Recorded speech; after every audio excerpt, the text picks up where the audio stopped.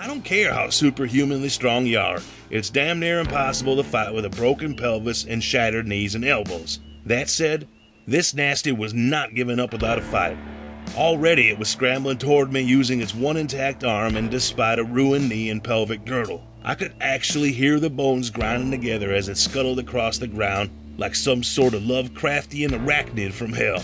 Apparently, my date didn't understand the concept of no means no. The good news was that it was coming at me feet first, which afforded me the opportunity to place a few rounds under its ribcage, hopefully piercing its heart.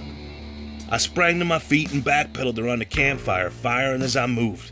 Unfortunately for me, I caught my foot on a protruding rock as I retreated, landing hard on my ass and nerfing the shots entirely.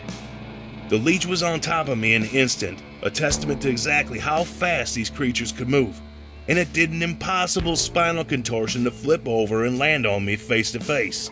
I was looking at it up close now, and everything about it was ugly and unnatural.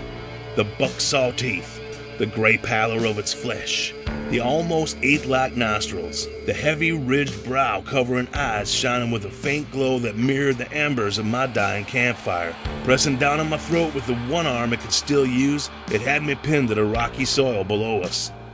The thing blinked twice, and then its face contorted in a rictus of amusement. "I know you, human," it said in a voice like a rattlesnake's tail shaken with a straight bourbon chaser.